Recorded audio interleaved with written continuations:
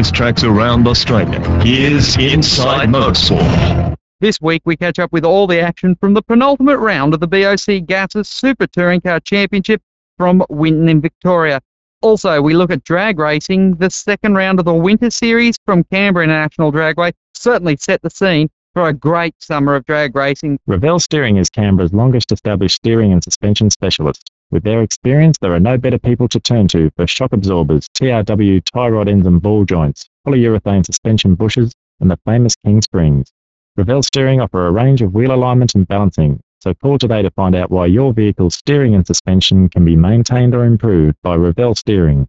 28 Mort Street, Braddon. Phone 6247 7711.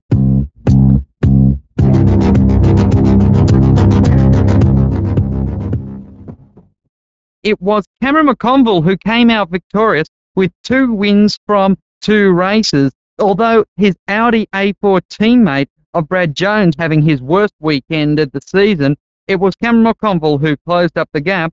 Jim Richards in race number 1 came second with Cameron McLean third. That third place was enough for him to shore up his position at the top of the Privateers Cup. Mark Adderton in the Honda came fourth, with Peter Hills in the Ford Mondeo coming in 5th position. In race 2, the front didn't change. McConville had his second win and round win for the season. Cameron McLean managed to bump himself up to 2nd place, and Jim Richards in the S40 was coming in 3rd place. Brad Jones got around his troubles in heat number 1 to finish 4th, with Mark Adderton once again in the Honda up into 5th position. How that leaves the BOC Gases Championship going towards the Oran Park finale on August 30 is Jones on 162 points, Cameron McConville on 158, Jim Richards on 155, all 3 drivers with a realistic chance of making the championship.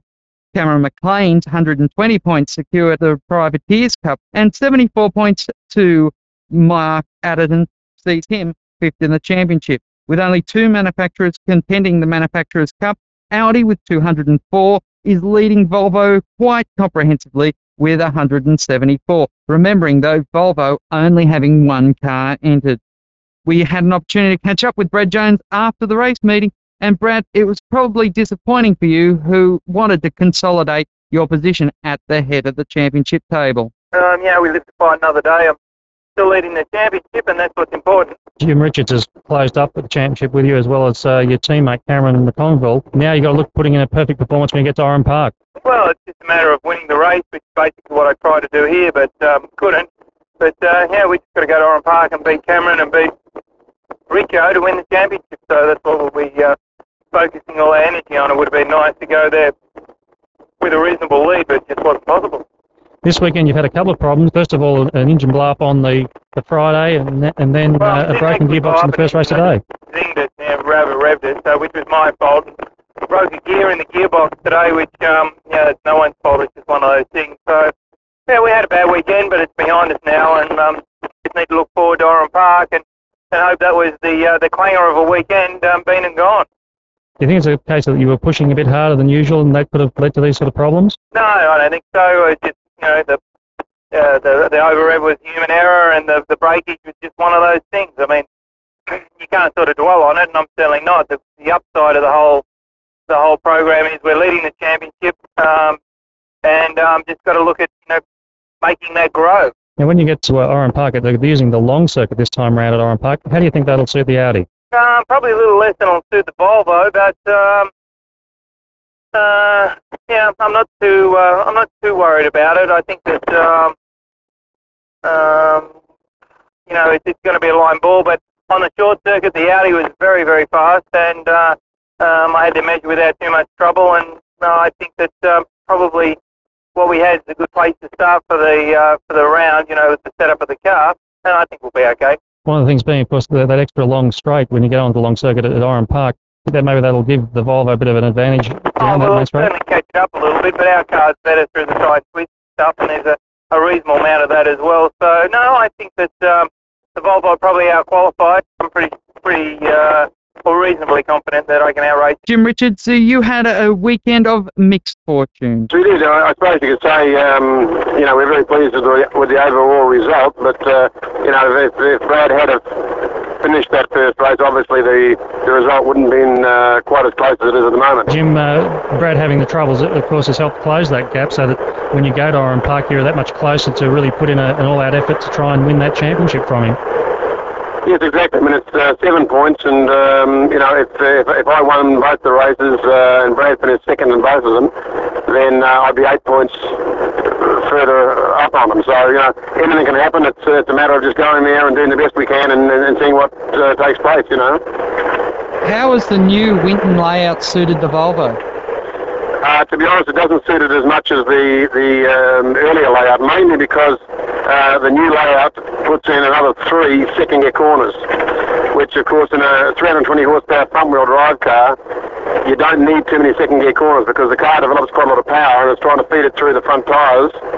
And, of course, that takes a toll on the tyres. The tyre is trying to wheel spin all the time. Of course, it usually overheats it and the tyre suffers. So I think that the corners that they've put in really don't do anything. I mean, it's very hard to make a passing manoeuvre on that sort of corner because when the cars are as even as they are now, it's, everyone's got the same amount of braking ability and most guys have the same power. So you can't really put a move on any one of those sort of corners. But, the track's there. I mean, the facilities at Winton now are very, very good and, they can be congratulated for doing such a good job with the corporate hospitality and the new pit area. It's very good. Coming down to Oran Park, the word is it's going to really suit two cars better than any other. That's going to be the Volvo and the BMW, particularly to get the legs of the car up down that main straight. I suppose realistically we'd like to think it will suit our car, but it'll suit everybody because the long track, okay, it's got a longer straight, but the Audis get out of the corner onto the straight so much better than the front-wheel drive cars that, by the time you catch them and try to pass them, you're at the next corner.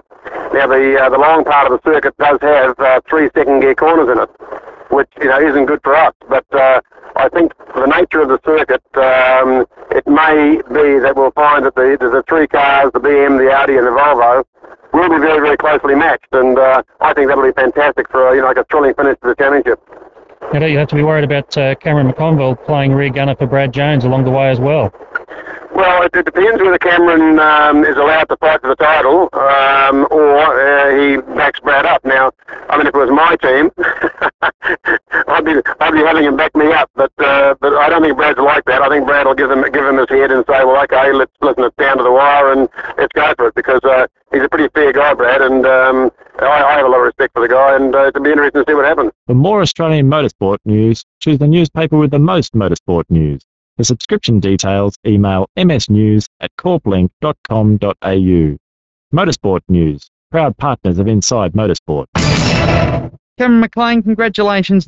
You've taken out the Privateers Cup for 1998. Yeah, thanks very much. No, we're real pleased, obviously, to win the Independence Cup again this year. First time anyone's retained the title. Cameron, how was today? You got a second place on the paint, but you still haven't got that elusive win. No, I was looking good in the first race, and I actually made it much hate to admit it, a driver error and dropped the left rear wheel off into the dirt and spun the car following Cameron McConville.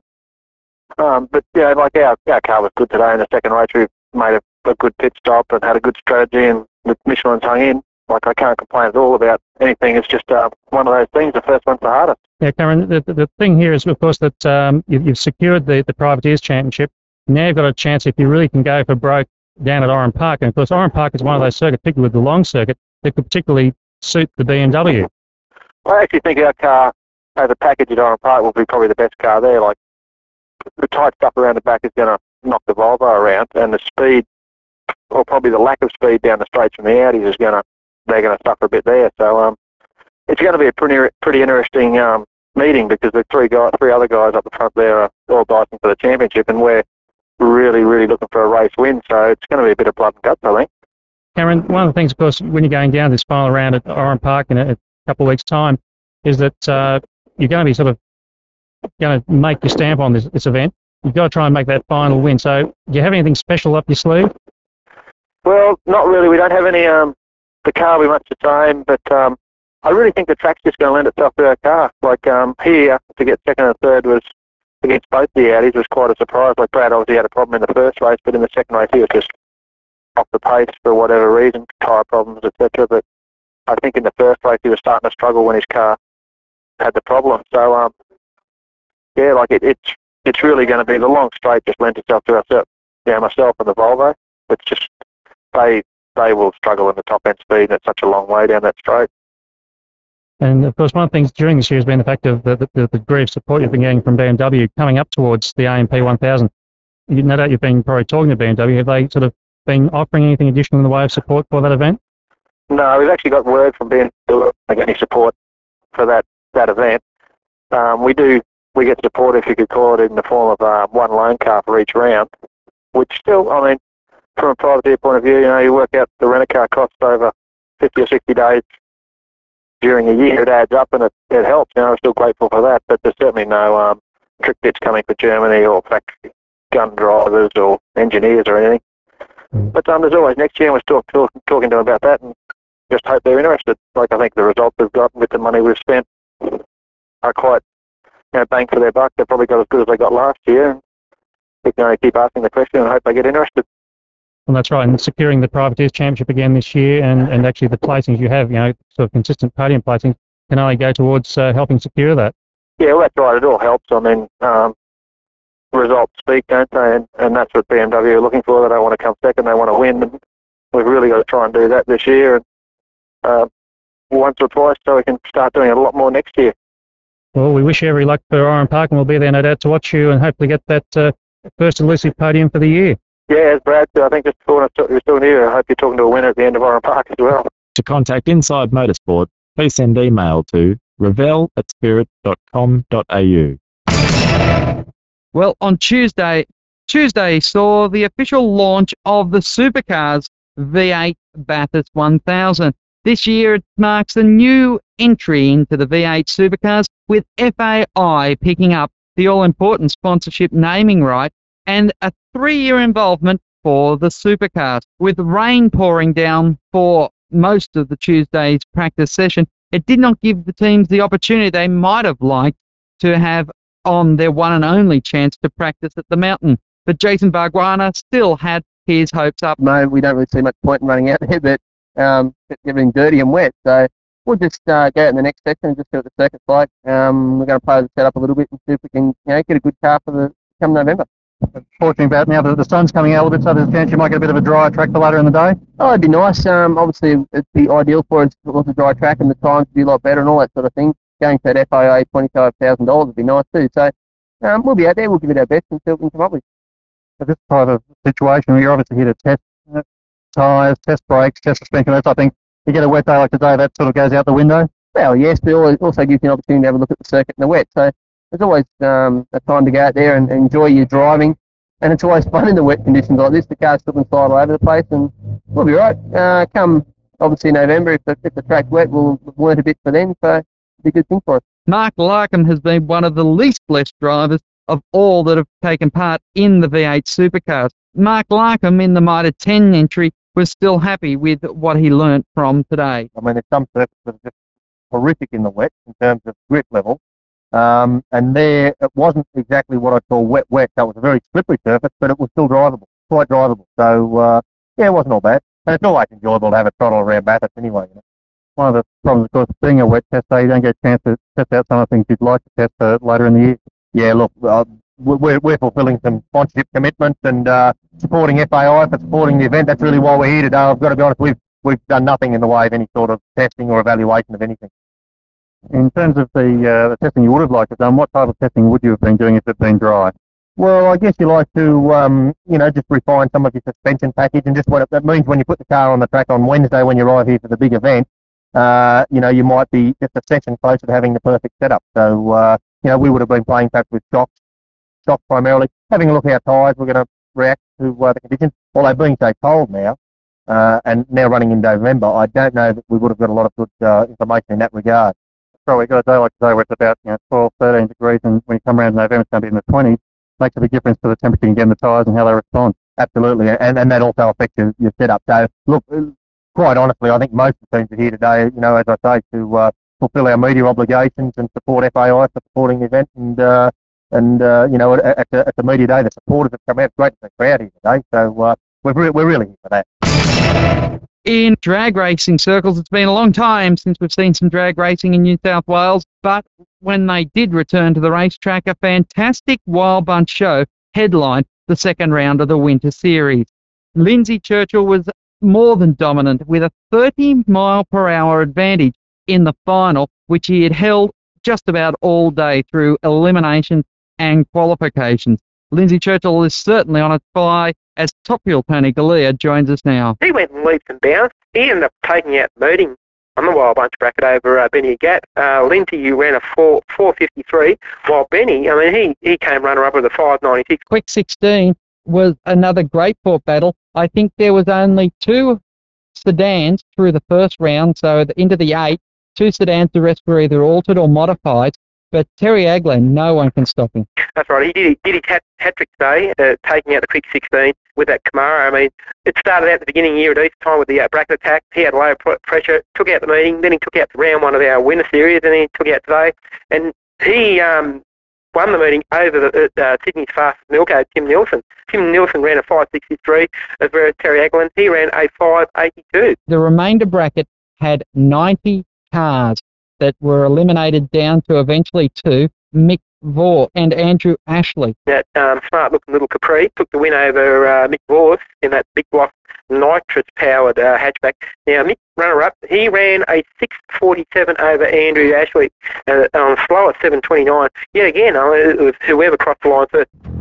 Inside Motorsport is produced by Thunder Media in the studios of Triple SFM Canberra.